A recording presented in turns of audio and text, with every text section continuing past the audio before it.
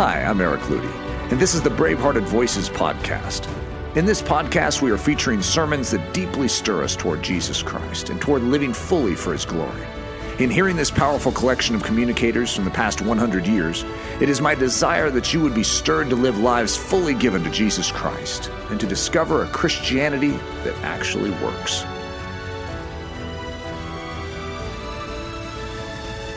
Okay, we'll look at the prophecy of Isaiah chapter 4. In that day shall 7 women take hold of one man, saying, We will eat our own bread and wear our own apparel. Only let us be called by thy name, to take away our reproach. In that day shall the branch of the Lord be beautiful and glorious, and the fruit of the earth shall be excellent and comely for them that are escaped of Israel. And it shall come to pass that he that is left in Zion and he that remaineth in Jerusalem shall be called holy, even every one that is written among the living in Jerusalem. When the Lord shall have washed away the filth of the daughters of Zion, and shall have purged the blood of Jerusalem from the midst thereof by the spirit of judgment and by the spirit of burning.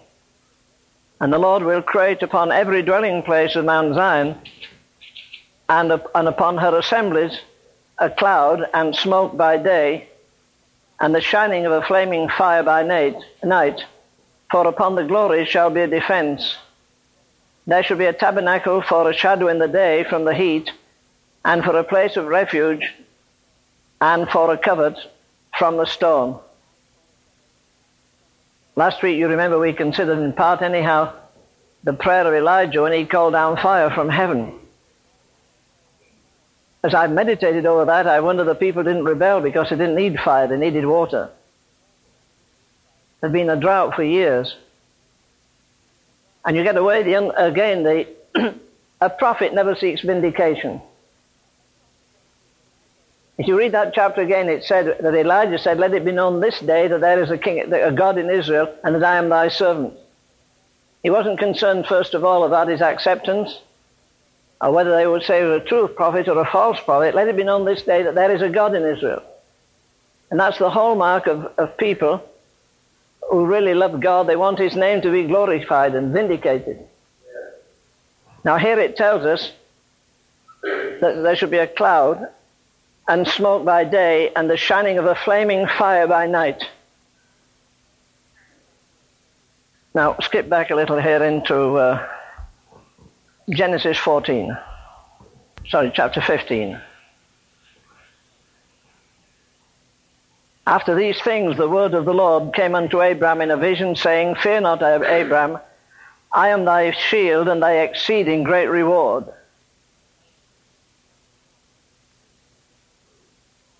In verse 6 it says, And he believed in the Lord, and he counted it to him for righteousness. And he said unto him, I am the Lord God that brought thee out of Ur of the Chaldees to give thee this land to inherit it. And he said, now God has made a promise to him. God has committed himself to him. He has seen God in a vision. He's seen God, he's heard God in verse 1. These things the word of the Lord came unto Abraham in a vision. There's the vision, saying, Fear not, Abraham, I am thy shield and thy exceeding great reward. And God has promised him land and an inheritance. And verse 6 says he believed God, it was accounted to him for righteousness. But then he says in verse 8, Lord God, whereby shall I know that thou shalt inherit it? Now we think of these men like Abraham as having a kind of a cast iron faith. It never wavered, it never had any questions. But God has already pledged his omnipotence to him. I am thy shield. Not that I'll put a shield between you and your situation. I am your shield. Not that I'll put Gabriel there. Not that I'll put one of the super angels, if you like, a cherubim, or I will be there. I will be between you and your enemies. And though God has given him that stupendous statement and promise and made a covenant with him, he says, and how shall I know that I shall inherit this land, in verse 8?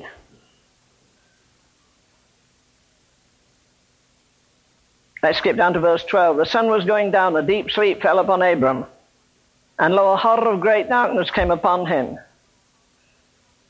And he said unto Abram, Know of a surety that thy seed shall be a stranger in a land that is not theirs, and shall serve them, and they shall be afflicted 400 years. Come on. Do you love God enough to ask him to lift the veil and let you see what's coming in your life a year from now? He's a chosen vessel unto God, and God says your people are going to have for 400 years a horror of great darkness came upon him. Right after a stupendous revelation, he'd had a vision of God, and from that vision of God he goes to horrible, indescribable darkness. There was a great book written years ago. I think I have a copy. I've never read it. And it's called The Dark Night of the Soul. If I remember right, it was written by Mother Teresa. Well, I can get enough depression without reading that kind of thing. But those periods come. They have to come. Jesus went into the horror, the darkness of Gethsemane. As I've said often enough, and people question it, Jesus did not die on the cross. He died in the garden. That's the result of him dying. A man isn't a martyr because he's burned at the stake. He'd already died to life a long while before that. This proves he's a martyr. And yet the Lord says, and he says, verse 8, how shall I know, Lord God, whereby that I shall inherit the land? Why didn't God say, well, listen, are you questioning me? I gave you a vision of myself and my glory. You saw me, you heard my voice, and you still question? You're still uncertain? No, the Lord doesn't rebuke him. Verse 17 says, it came to pass that when the sun went down and it was dark, behold, a smoking furnace and a burning lamp that passed between those pieces. In the same day that Lord made a covenant with Abraham, saying, unto thy seed have I given this land from the river Euphrates unto the great river in Egypt.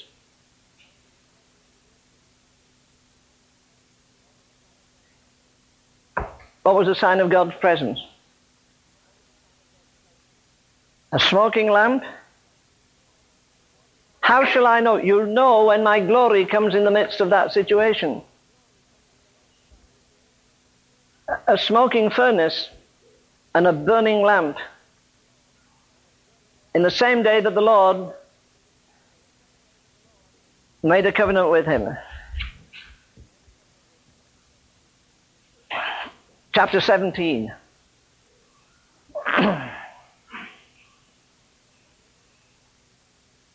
And I will make my covenant between me and thee, and will multiply thee exceedingly. And he fell upon his face, and God talked with him, saying, as for me, my covenant is with thee, and thou shalt be a father of many nations. But the thing again I want to emphasize is the presence of God is in that burning furnace, that burning lamp and that furnace. Fire is symbolic, obviously, of the presence of God and of the power of God. Well, I don't know your heart, of course, and you don't know mine.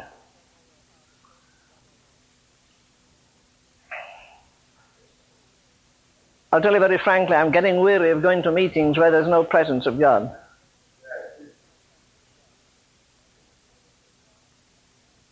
The presence of God was there in that shaft of fire over the tabernacle. It didn't matter where they moved it, the pillar of fire was there.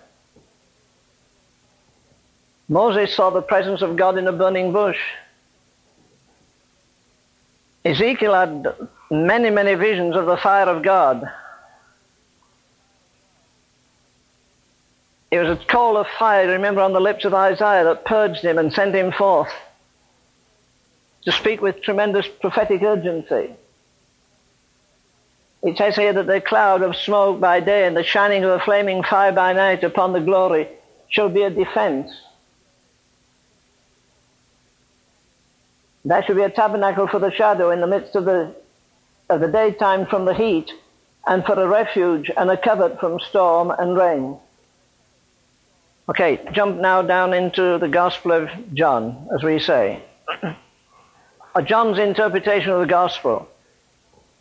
In chapter 1, verse 29 says, the next day John seeth Jesus coming unto him, and saith, behold, the Lamb of God, which taketh away the sin of the world. This is he of whom I said, after me cometh a man which is prepared before me, for he was before me. And I knew him not, but that he should be made manifest to Israel. Therefore am I come baptizing with water. And John bare record saying, I saw the Spirit descending from heaven like a dove, and it abode upon him. And I knew him not, but he that sent me to baptize with water, the same said unto me, unto whom thou shalt see the Spirit descending and remaining on him. Remaining on him. We quote it so often, the Spirit came upon him, but the Spirit remained upon him. Well, if he needed the Spirit of God upon him every moment of his life, I'm sure I need that.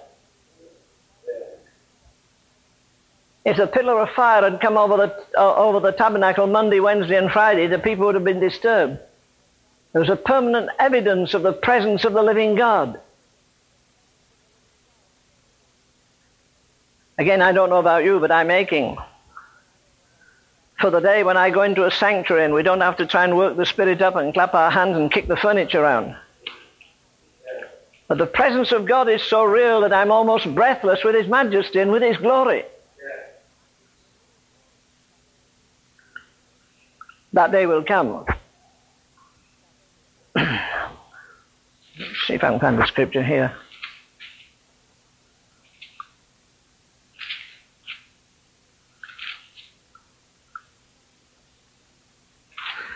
Well, it's eluded me for the moment, but anyhow, there was a promise of the presence of God to the children of Israel. Remember, there was darkness in Egypt, but there was light in the homes of the children of Israel. The scripture I was looking for, it was where it said that the presence of God will be in the homes. You know, in the Welsh revival, every house became a tabernacle. Where there'd been profanity and cursing and fighting and all the cruel things that go on with depravity. I talked with some people that went through the Welsh revival. They said you wouldn't believe the neighborhood. There's never any voices raised.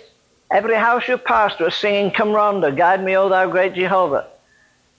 Everywhere you went, there were prayer meetings. People would start bargaining in a shop and stop, and suddenly they'd start magnifying the Lord. No, there is coming a day in which Jesus, as Isaac Watts said in one of his hymns, Jesus shall reign where'er the sun doth its successive journeys run. His kingdom stretch from shore to shore, till moon shall wax and wane no more. You see, there was a permanent mark there. The Spirit of the living God was there, evidenced by fire. Now, isn't it true in your church sometimes the heat's up there, next time you go it's cold? Sometimes you can feel the throb of eternity, the next time you feel it in a morgue. It shouldn't be that way. That's not God's desire. God's desire is for permanent power, a permanent revelation, a permanent quickening, that when people step into that atmosphere, that just as you walk into a room and say, oh, this room's too hot, cool it down. That we go into the sanctuary and we're overwhelmed, awed by the majesty, with the holiness of God. My heart craves for this. And I won't be satisfied until God comes in such awesome majesty.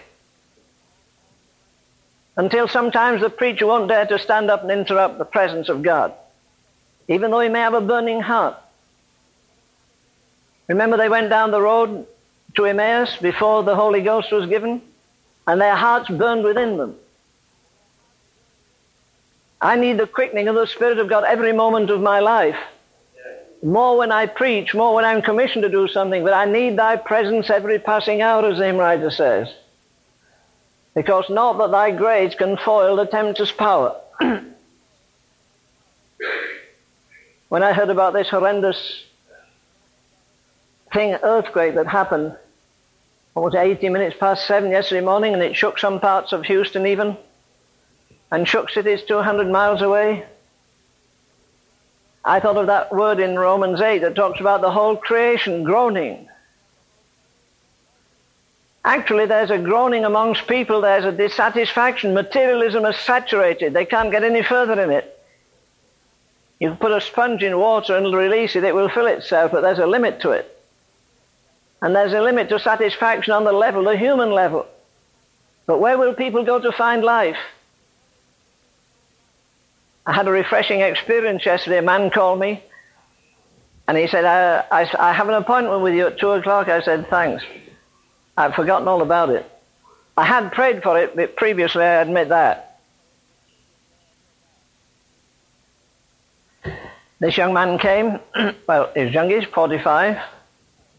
Everybody under 50 thinks they're young anyhow.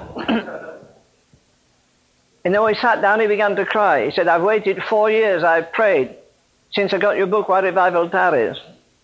And I got revival praying. And he said, I still get up at 2 and 3 o'clock in the morning and read a chapter of Why Revival Tarries, then read something from the prophets. And I go to my room and weep, or I march up and down the tabernacle with my hands raised and magnify the Lord. He said, Brother Ravenhill, there's something burning in me. There's something that won't keep quiet. And yet my people don't want to hear. They're relaxed. You know, the theme right now is relax and be raptured. But I'll tell you what, if we knew the Lord was coming at the end of the week, most of us would put our house in order. He said, there's something burning. And I've offered God. He said, here's my wife, she'll tell you. I've offered to lay my ministry down. We're building a lovely home. I've no money, but I'm building a home. The church isn't building it, I'm building it. By the help of God. And he said, I'm prepared to lay this church down. I got it from the grassroots. God gave me a touch of revival in the community. And I've got favor with the community. Speaking naturally, I have everything I want, but I haven't got it, he said. I don't know God. I'm not intimate with God. I want to be able to touch him. I want to be able to hear his voice. I'm not satisfied with a crowd. I'm not satisfied with my wages. I'm not satisfied to be accepted. He said, a while ago, he said, I was going down the road. He said, I've made records. I have a good voice. I've traveled as a singer. And I was going down the road and I put your tape on the judgment seat. And he said, you said, well, what will you say at the judgment seat? Some of you will say, I made records. He said, that slew me. I pulled the car off the road and repented. And nothing wrong in making records. It's wrong when they become your idols. It's wrong again when they become your satisfaction. I said, well, again, the key to the whole thing, according to Jesus, who is the greatest master of all, he said, blessed are you hunger and thirst. He said, well, I've got a perpetual hunger. I can't feed enough. Well, I said, that we sing that hymn, Guide me, O thou great Jehovah. And we turn the last verse round, feed me till I want no more. I'd like to eat like that. So just one meal and not spend time eating the rest of my life, spend it in prayer and quietness. If you find a secret like that, let me know, Dale. Oh, Betty does the cooking, all right, sometimes. No, I can't be satisfied physically by one meal. And Jesus Christ is the bread of life, and he's the satisfaction. It's a paradox. But everything in the Christian life is a paradox. If you're going to go up, you go down. He that exalteth himself shall be abased. He that humbleth himself shall be exalted. Save your life, you'll lose it. Lose your life, you'll save it. Now that's not logic by anybody's reasoning. It's totally paradoxical, but how true it is. Yeah. John Wesley said, what I had I gave, and what I kept I lost. I discovered that early in life, he said, and determined to give away everything. I'd live at the absolute minimum, which he did. But you see, there's a permanence with the abiding Spirit of godliness. But you see, the Spirit comes not to glorify me, to help me to preach, help me to sing, help me to do something, do exploits. The supreme work of the Holy Spirit is to make me more like Jesus Christ, by whatever means he does it. If the fire has to burn more fiercely, so be it. It's easy to sing, oh, to Jesus I surrender. It's doing it that matters, isn't it? When God begins to strip, when he takes this away, when he takes that away, and he's not touching somebody else. Wasn't it somebody came to Jesus one day and said, tell my brother to do this? Jesus says, what is that to thee? Follow thou me. God is making me. I told the young man yesterday, God isn't concerned about your ministry. He stared at me. And his wife looked sideways as much saying, are you crazy? I said, no, he's not concerned about your church. He's not concerned about your ministry. He's concerned about making you a man of God. He's concerned with making you equal, commensurate with the situation that lies in front of us, or in front of us.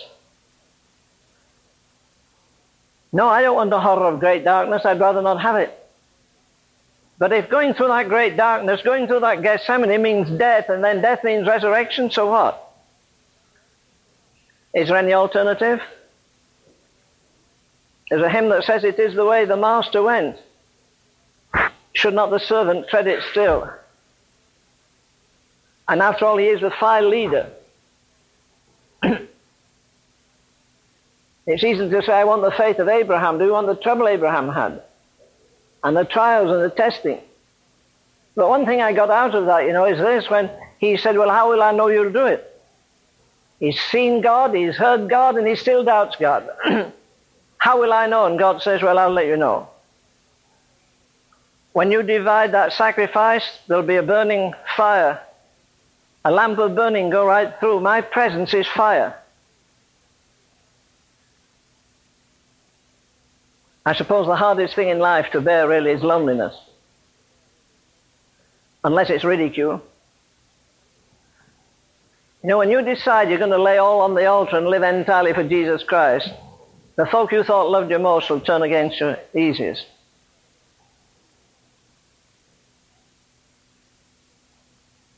The Apostle Paul, I think the greatest man that ever lived after Jesus himself, he got together a group of men all full of the Holy Ghost, but his pace was so quick, his fastings were so long, his zeal was so strong, they wouldn't put up with him, they quit. All men forsook me, nevertheless the Lord stood by me. When he lost everything, he gained everything. We want to give a limited amount to God and expect him to pour his bounty, unlimited blessing for a minimum deposit. God says not so. I gave my all in my Son. I expect your all to be given to me. It's a lonely way. It's a hard way. That young man looked at me and waited a minute. He said, do you mean to say that my ministry doesn't... I'm not saying your ministry doesn't count. I'm saying it's not number one thing in your life in the sight of God. Are there deficiencies in your life? Yes. I've moved up in my prayer life, but I've not the groanings which cannot be uttered. I don't know anything about travailing. I don't know anything about tears. Essentially, when I go, I discover in the center of myself, I have some self-pity, I have some restraint. There are things I'm holding on to. Well, until you let them go, and you really sing as the hymn writer says, nothing in my hands I bring, simply to thy... You can't grasp something if your hands are full. You can't learn of God if your head's full. You can't learn of God if your heart is full of something else. It's the stripping that's the problem. We want to be clothed, but who wants to be stripped? And yet it's God's way with us. It's the only way. You wouldn't think the backside of the desert would be the place where God's going to reveal himself, but he did that to Moses. Again, in that defense we have, that marvelous defense of Stephen's, and he begins to tell the fathers and the elders of Israel there, our Father God revealed himself to Abraham in Mesopotamia. That's like saying you're going, just walking through Las Vegas in a nightclub and suddenly the Holy Ghost came. God doesn't do it that way anymore. But the only way that he could get to Abraham was to get to him in a place that wasn't much more than a forest of idols and heathenism and superstition and darkness. And yet a merciful, holy God came and presented himself there in the midst of all that idolatry. I dare to think that every day in some part of the world, God is revealing himself where there's no sanctuary, where there's no building, where there's no priest, where there's no Bible. That some people are making discoveries of God today in prison cells. They've been there maybe 10 years, 12 years, and this was the day when God came as a result of their faithfulness, as a result of their intense desire for God. As we said last week, this amazing man John came in the wilderness after 400 years of darkness and no prophetic light. Then he comes brighter than Halley's comet. A still no voice, and suddenly his voice. He came with a message which is so badly needed in the day in which we live. You hear people saying, well, of course, the last word of Jesus was to the church, in which he said, go ye into all the world. That's not true. It's not the last word of Jesus. That was the last word of Jesus to the disciples. The last word of Jesus is given, 6 or 7 times in Revelation. Repent, repent, repent, repent. That's the mission, the word to the church. The church has halted somewhere between the upper room, Calvary, and the upper room. We're trying to capture the attention of the world with something we have instead of something he has. We've got to the bottom of the barrel. The different things we're doing in these days. A lady called me the other day. She said, in our town, the leading evangelical church in the town, so-called, they've had aerobic dancing for women. And now they've got women and men aerobic dancing. That'll be some sight. Anything to try and capture people, bring them in. But again, there's nothing more fascinating than fire. And there's nothing more fascinating than the fire of the Holy Ghost. Again, in the Welsh revival, when the Spirit came on those blaspheming miners, some of the roughest men in the world, they take their lunch in a little basket, or sometimes in a handkerchief. They call it their snap. When it came to lunchtime or snap time, they said, instead of talking football and talking sport and talking all that, you'll hear all that in Bible colleges if you go. All they do is talk about the latest films, about the football teams, about the baseball scores. But when it came to the Welsh revival, the Spirit of God came. All over the coal mine, there were groups of men. They'd be singing, Come Ronda, Guide Me, O Thou Great Joy. Then they'd quit and they'd start praying. And all over the mine, you could hear the surging of the voices of men crying for revival. That revival did not stay in Wales. I think it was Seth Joshua that was one of the leading figures. And he and 1 or 2 other men had been anointed in that revival. And they asked for this very same thing. The Spirit of the Lord remained upon him. Stay upon us, stay upon us. It meant loneliness, it meant fasting, it meant weeping, it meant isolation. But they went from there to the Cyclot Hills in India and had revival there. Praying Hyde was a key figure there too. The fire was permanently there. From there they went to China. And they had an amazing revival in China. And when the fires were lit all over the country, they said, we're going to Korea. And the Chinese people said, never, never. They're too phlegmatic. It's like trying to set water on fire. But they went and had the same fire. Because it was the same Holy Ghost. Because the hearts had the same need. There was no profit making. Nobody was trying to establish a denomination. They didn't even ask for offerings. They went and poured out their hearts in prayer and intercession. God is going to bring us back to that, I'm sure of that. Yeah. You may think I'm overboard. That's all right. You stay on board. I'm still believing God is going to send the Holy Ghost fire in the Tyler area. Yeah. I don't care where.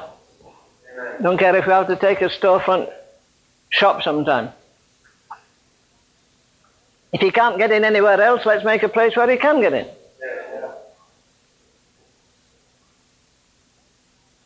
It's blessed to have nothing. Paul said he had nothing and he possessed all things. Now we've all things and we've got nothing.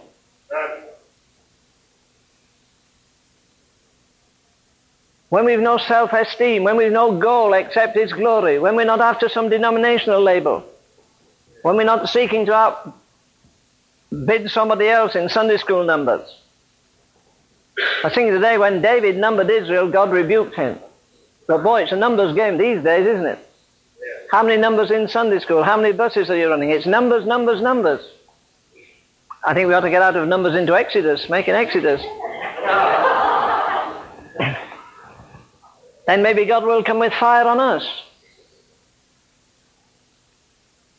You've heard me say this often, and I'm going to say it here, and then we're going to pray. I read and read and reread Hebrews 11. Those amazing people who subdued kingdoms, wrought righteousness, obtained promises, stopped the mouths of lions. Women received their dead raised to life. Tell you what, it's going to be a wonderful thing at the judgment when these people who have never been listed, the unlisted heroes, we don't know who they were. They wandered around in sheepskins and goatskins, being destitute, afflicted and tormented. Where? When was it? I don't know, I don't care, but I know God has a record of it. One day we're going to find these people marching up to the front while some of the big TV evangelists are still trying to get into heaven. But they're going to go up to the front to be honored with the Lord Jesus Christ. Nobodies who became somebodies and exalted when they get into the presence of the eternal King. Why? Because they obeyed God. They were obedient to the heavenly vision. I was thinking of that hymn, a favorite of mine anyhow. I've got about 3,000 favorites. John Wesley's favorite.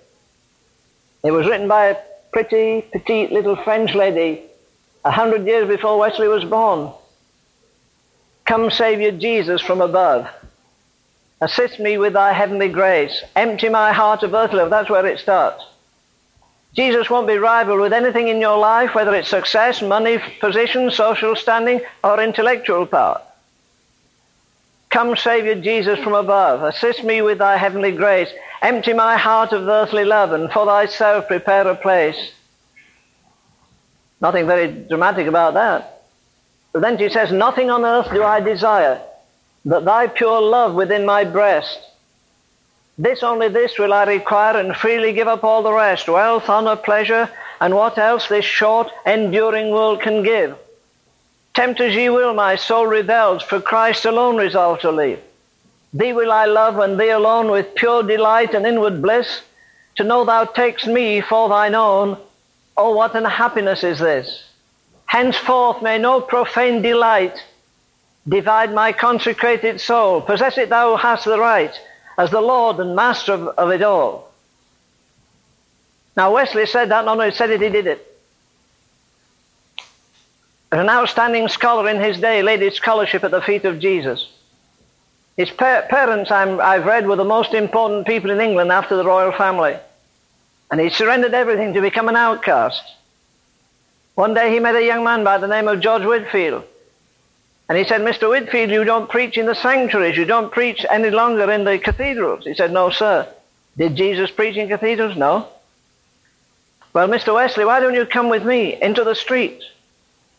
And in his diary, John Wesley says, I condescended today to become more vile. And I preach with no roof over my head. And I preach without stained glass windows. I preached with no bishops around me. I preached, but I preached again as a dying man to dying men, as later was said had been said before that actually. But he said, from that moment there burned in me a fire, an irresistible fire, a burning, a live coal from off the altar. It's an amazing thing that this brilliant scholar was taken to the coal miners in Bristol. They used to go hear George Whitefield at 5 o'clock in the morning. You can get people listening for $5 each at that time.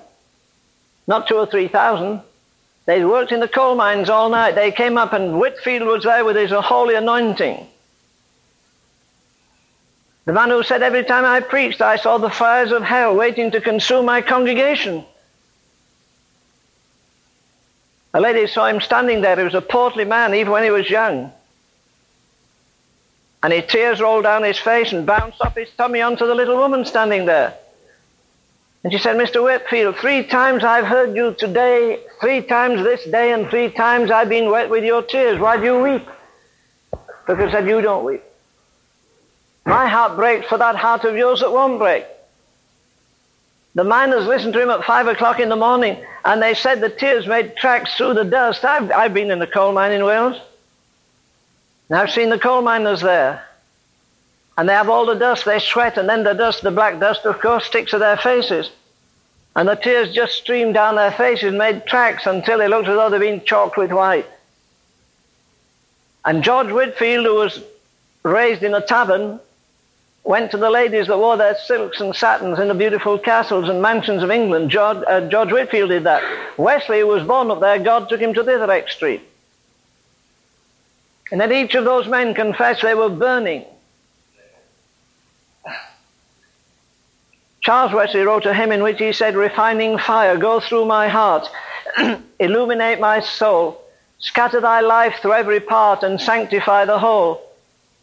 My steadfast soul from falling free shall then no longer rove, while Christ is all the world to me and all my heart is love. I forget who it was. There's another great hymn that says, see how great a flame aspires, kindling by a spark of grace. You know, on the day of Pentecost, the two most potent forces in nature were married, wind and fire. Do you remember earlier this year one of the great fires out on the west coast that consumed I don't know how many hundreds or thousands and thousands of acres? We listened to the news at 10 o'clock at night. We think we've contained the fire. It's died down. Almost everywhere it's gone. Next morning it was blazing with flames 20, 30 feet high. Oh, the wind came in the night and caught hold of the sparks and fanned it into this blaze. The hymn writer says, see how great a flame aspires, kindled by one spark of grace. God doesn't raise up denominations, he raises up men. He didn't raise up Lutheranism again, he raised up Luther. He didn't raise the Wesleyan church which became the Methodist church, he raised up Wesley. He didn't raise up the Salvation Army, he raised up this marvelous young man, half Jew and half Gentile, William Booth. And he put a banner up. I think they still have the banner. I don't think they have what it stands for. And on the banner it said blood and fire. And he marched people through the streets singing, thou Christ, a burning, cleansing flame, send the fire. Thy blood-bought gift today we claim, send the fire. Look down and see this waiting host. Give us the promised Holy Ghost. We want another Pentecost. We need it. You think we dare pay the price for it? To make our weak hearts strong and brave, send the fire. To live a dying world to save, send the fire. O see us on thine altar, lay our lives, our all, this very day. To crown the offering now, we pray, send the fire. And people left castles and mansions and wealth. Men who inherited industrial plants left because fire is attractive. They'd gone into the formalism of the Church of England, been frozen to death almost. And here comes William Booth with a tatterdemalion crowd of ragged people, poor people, no personality people, but people on fire. As I've said before, I don't think there was anybody equal to John Wesley in his day. They were not equal to him intellectually. They didn't need that. They were equal to him spiritually. They were equal to him with hunger for God. They were equal with him with longings for revival. And England at that time was as bad as she is now, or even worse. But God came in answer to intercessory prayer. And he'll come again in answer to intercessory prayer. We're not going to organize something for God to bless. He's looking at people that have lost all confidence in themselves, confidence in their ability, confidence even in their message, confidence in their eloquence. They're right down to rock bottom and say, God Almighty, we're bankrupt unless you come. We have no power. Is America going to die? We can't live much longer as we've lived. I heard a horrible thing this week reported. There are thousands, maybe tens of thousands of men with AIDS in the nation. They've openly said, we're going to go and donate blood. We won't even admit we've got this thing. We'll go somewhere where nobody knows us. We're going to pollute America with AIDS. How diabolical can you get? The fellow that runs the Church of Satan out on the West Coast, I'm told he's ordered that every one of those stations which they have across the nation, now every Wednesday they're going to fast and pray for demon power to invade Christian homes in America and destroy it. Fasting and praying. They meet at midnight and pray and worship their devil, their demon, till 6 o'clock. Stand on the cross and blaspheme the name of Jesus Christ. The cults are running wild. Why? Why do you think? Do you think the devil's going to interrupt his own work? They've got all the power of the devil behind them. He doesn't block them. He doesn't resist them. He fights the evangelical testimony. He fights the truth of God. And heresy is strangling our nation. Every day we live, I thank God every day I live for that mercy is extended another day. We've outsinned Sodom, we've outsinned Gomorrah. But people are going to be attracted by a star singer putting on a show. They're going to come when the Holy Ghost comes with such burning. Again, people did not, N-O-T, listen, people did not go to church to get saved in the New Testament. They went because they were saved. They were saved by what they saw in transformed lives. They saw people supernaturally changed. They saw men who had demon powers in them converted. And they wanted what they saw. People don't want what we have. We're not radiant enough. I made up my mind I'm going to read some part of Revelation every day of my life now. I want to see the King in his glory. I get a bit weary of people saying, remember, Jesus walked on the dusty roads of Galilee. The name of Jesus of Nazareth. He's not Jesus of Nazareth. What did Paul say of him? He says, already he is the immortal, invisible, the only wise God. He's already exalted. He has no victories to win. What he's trying to get through to us is to how to enter into his victory. There's no kingdoms to pull down. There's no devil to trample underfoot. He did it on the cross. He said it is finished, and it was finished. But we haven't entered into that. Whether we're individuals or churches or denominations, we get to a plateau. We no longer feel the lash on our backs. But they got stuck at Kadesh Barnea. It should have been a gateway. It became a terminus. It should have been a thoroughfare, but they settled there. And the church is much like that today. I don't care what the label is. If you went in a Pentecostal church, most of them you wouldn't know it was Pentecostal if they didn't have a label outside anyhow. Where is that surging power? I say I need a permanent resident Holy Spirit in me. Jesus said he shall be in you. I know the various manifestations of that. Sometimes I need to be touched with holy anger, and I do. I get blazing mad when I pray sometimes. I heard just yesterday of a precious girl. This pastor told me. One of the most beautiful girls in our church was saved and baptized with the Holy Ghost when she was 11. She became like a star shining in the sky. Her parents who go to that Pentecostal church said, well, now wait a minute. You're still young, you know. You need to see something of life. You see, she was shaming them with her devotion, with her prayers. She wept at night. She fasted. She groaned. And her spirit-filled parents got mad about it. And they said, well, you don't need to go like this. You need to take a little bit of liberty. She did. And now she's 17 years of age and pregnant. And they go to the altar. Every night they have a meeting and weep, and God, why did it happen? Well, why did it happen? You said your daughter was getting too spiritual. I know a place where a man, fairly wealthy man, says of his daughter, who's a charming girl, she started walking out with a Pentecostal boy. I'd rather she went to hell than marry him. She didn't marry him. She's pretty well on her way to hell, though. Is it amazing what people will do? I'm longing to see, well, this young man said last night, I listened to your tapes. I never knew there was a woman called the Marashall until you said it. I want to read her life story. Did you ever see her? I said, yes, I ate with her, talked with her, preached with her. To think at 17 years of age she could step into Paris to the underworld with no financial backing and preach, and see people come from the Sorbonne and the greatest universities and from the gutters and got saved. Why aren't there people like that today? I said, you answer the question. I said, the difference today between presenting Pentecost and the early days is this. The stress is in Acts 15, 8 and 9, where the Holy Ghost is recorded as coming to the house of Cornelius, and he purified their hearts by faith. We're not concerned about purity, it's power we want.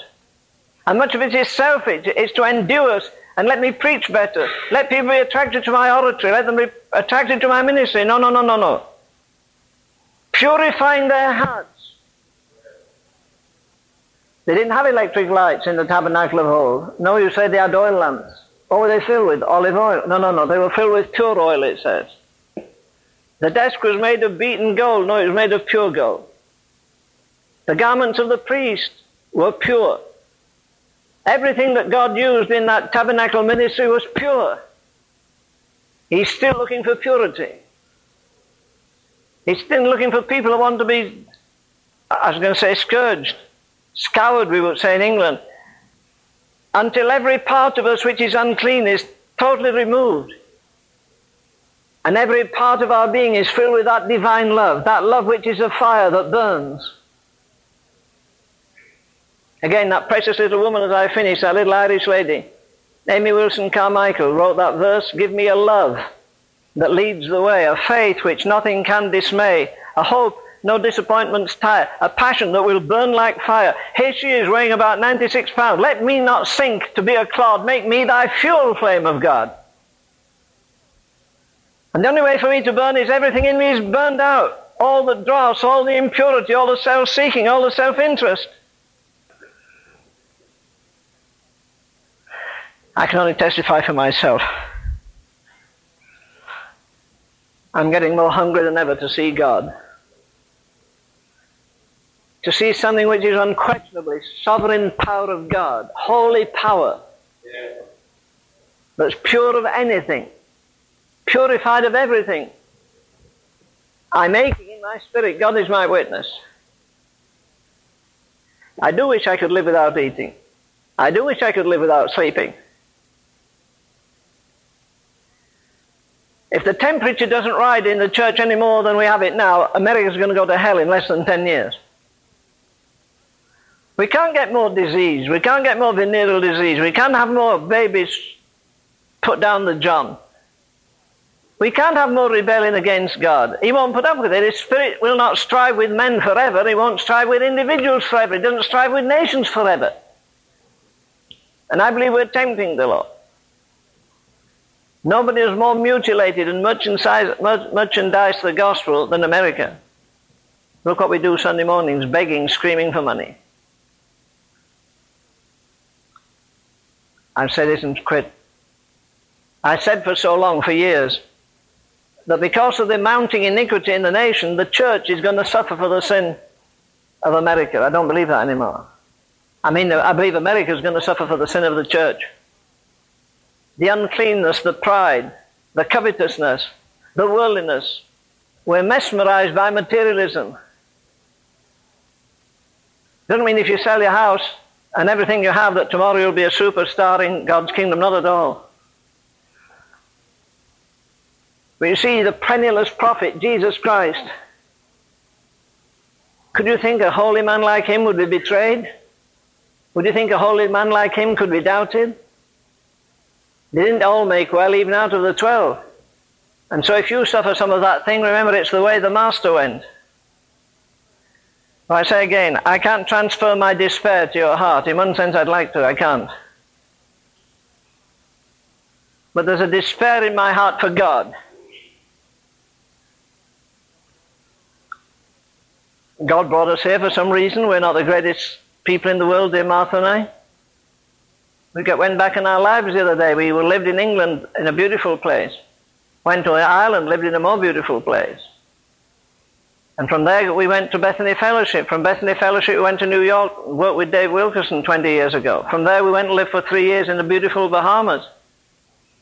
Then God brought us into Louisiana. Then he brought us over here. Why did we stop here? Tyler isn't the most beautiful place on earth, I don't think. It's a lovely place. I dare to believe God has a reason for me being here. I believe he has a reason for you being here. Yeah. And he says to Israel, you remember upon me, he said to Jerusalem, O Jerusalem, thou that killest the prophet, if you knew the day of your visitation. Isn't it amazing? They were celebrating the Passover in the temple and crucifying God's Passover in the very same day and didn't even know. If you knew the day of your visitation, the walls are going to come tumbling down before long. Again, while you and I sit here in our ease, there are people under debris there, trying to keep away the dust so they won't choke on it. buried under buildings, in agony. All they know is despair and darkness. Death to them. There's no risen, exalted Christ. There's no eternity of glory. They've been deceived and lied about, and there they are. And when our economy comes tumbling down and other things, there's going to be despair over the nation. And the only people that will lift their heads up will be the Christians. And we better be pretty well sold out to God by that time. There's fire. The mark of residency of the Holy Spirit, again, was the pillar of fire. It was fire on the lips of Isaiah. Elijah said, let there be rain. No. If it rained, the people of Baal would say it rained because we cut our breasts and beat our heads and screamed to God. But he made it most difficult. Though they wanted rain, he said, send fire. That's a symbol of God. The God that answereth by fire, let him be God. I believe the world is still waiting to see that holy fire manifested in his people. That there'll be something burning that you can't explain and I can't explain in our hearts. It's going to come. There are so many people praying for Tyler. We meet them in different places that tell us we're praying for Tyler. That's great.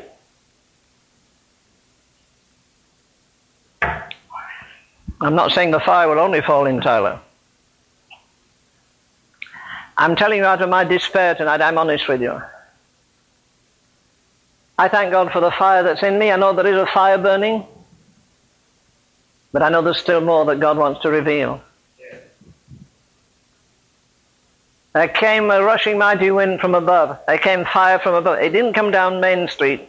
It didn't go through the temple. It didn't go past the house of the high priest. It came directly from heaven to those men there, and the next time it comes, it will come the same way.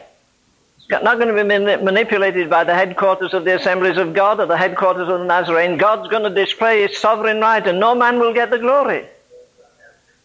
And that's what we need. I want you to pray about that fire tonight. For your own life, if you have to, and I'm sure all of us could do with more anointing, more holy zeal, more holy love, more holy courage, more holy determination to do the will of God. And then again, pray again for this community that God will come. Not only here, maybe you have a burden for India, Africa, I don't care. You know, when you think it's terrible to think that if in the next 12 months we had a revival in the world that swept 1 billion people into the kingdom, that there's still 4 billion for the devil to have, and that's too much.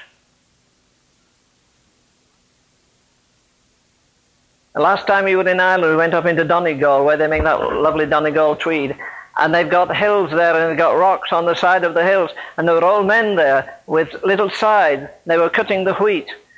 And all over the place, there were grandpas and grandmas cutting like that. I come over here and I see these great combines doing more in 1 hour than those people were doing a whole year. I see that as evangelism and revival. Evangelism is doing little bits. Revival is when God comes with a great outpouring of his Spirit and disturbs the sleep of death. And people know that it's God, it's not man, it's not evangelism, it's not a star personality. Young men are going to see visions, and old men dream dreams. And I'm God's servants and handmaids, not his bishops, not superstars, not bishops, not presidents, on my servants and handmaids. That's where he began. He didn't go to the temple and ask the high priest there, who are the best, most spiritual people. He went to a fisherman down there. He went to a tax gatherer. He took the most ordinary men and made them extraordinary. And he's still in the business. And if you're a candidate for it, cry out to him tonight. Say, Lord, I want the greatest purging I've ever had. I want the greatest anointing. I want this to be permanent. I don't want to be running to the altar every week. Good Lord, we've got altar tramps. They think there's something magic about kneeling there. No, I went to an altar once, and I remember where it was, and I died to self that night. I knew my problem was pride. It was ambition. It was jealousy. I remember going to that altar and crying and saying, God. The man that came to deal with me said, what do you want? I said, I want God to do Romans 6:7. You mean Romans 6:6? No, I don't. Well, Romans 6:6, knowing this, that our old man is crucified with him, that the body of sin might be destroyed, that henceforth we should... that's not what I'm asking for. What do you want? Next verse. What's the next verse? He that is dead is freed from sin. I want to die tonight. I want to enter a death where there'll never be any renewal. I'm not saying there's no trial after it, no difficulty after it. I'm saying there's a place where permanently God can cut us off from all vain ambition, cut us off from all worldliness, worldly interests, worldly sports, worldly achievements. Everything is cut off. And we're completely lost in him. As a lovely chorus says that we never sing, but maybe we'll learn it. Sweet will of God, still fold me closer till I am wholly lost in thee. Sweet will of God, still fold me close till I'm wholly this. I have no eyes for anything else. I have no interest in anything else. You'll tempt me. I'm not interested. Tempt a dead miser with money and he'll not reach for it. Tempt a man who really dies out to Jesus Christ saying, after this, it won't be easy coasting. The devil will be after him for sure. But he'll have supreme victory because he has the total indwelling of the Spirit of the living God. These are the men God's looking for. These are the women God's looking for. Bravehearted Voices was brought to you by the creative team at braveheartedchristian.com, offering short films, books, articles, sermons, and yes, even podcasts like this one to build you strong in the person of Jesus Christ. At Bravehearted Christian, the agenda is to bring back the stuff of old. You know, the sort of Christianity that is lived out with a gusto of heaven, is rarely politically and or socially correct, and actually practically works. Visit braveheartedchristian.com to learn more.